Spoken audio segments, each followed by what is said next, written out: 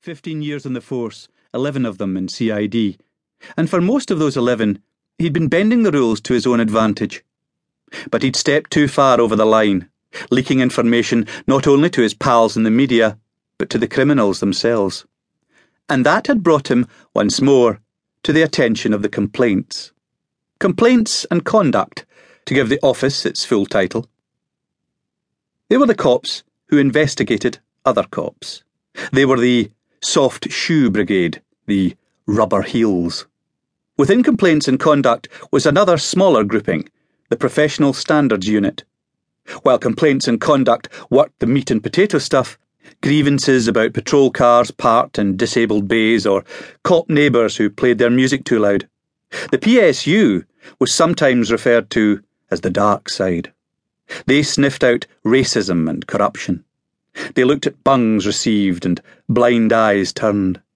They were quiet and serious and determined, and had as much power as they needed in order to do the job.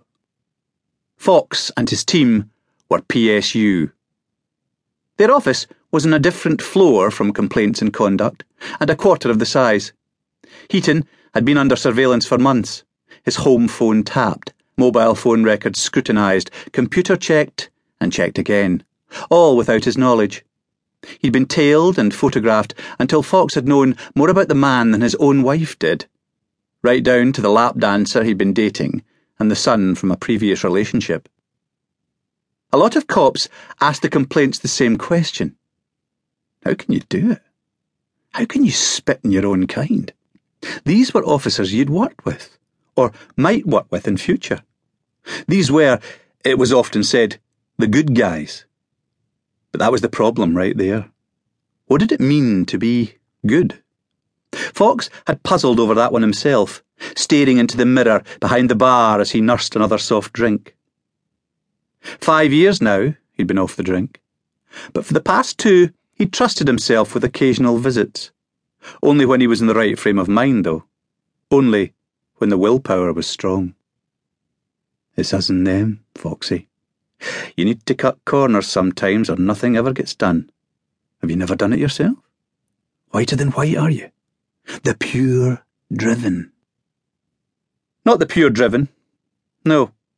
Sometimes he felt swept along, swept into PSU without really wanting it, swept into relationships, and then out again, not too long after. He'd opened his bedroom curtains this morning and stared at the snow, wondering about phoning in, saying he was stuck. But then a neighbour's car had crawled past, and the lie had melted away. He had come to work because that was what he did. He came to work and he investigated cops. Heaton was under suspension now, albeit on full pay.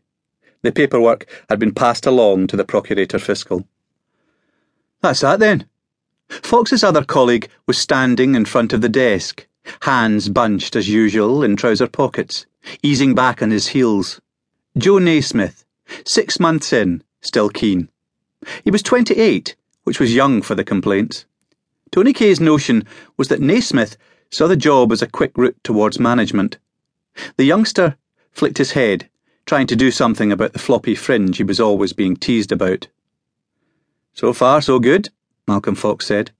He'd pulled a handkerchief from his trouser pocket and was blowing his nose. Drinks on you tonight, then? Over at his own desk, Tony Kay had been listening.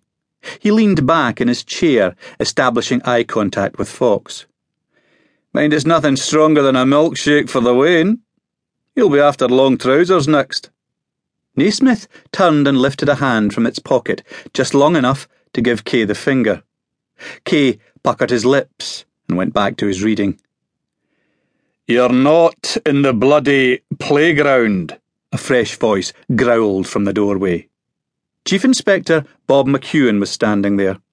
He sauntered in and grazed his knuckles against Naismith's forehead. Haircut, young Joseph? What have I told you? Sir, Naismith mumbled, heading back to his desk.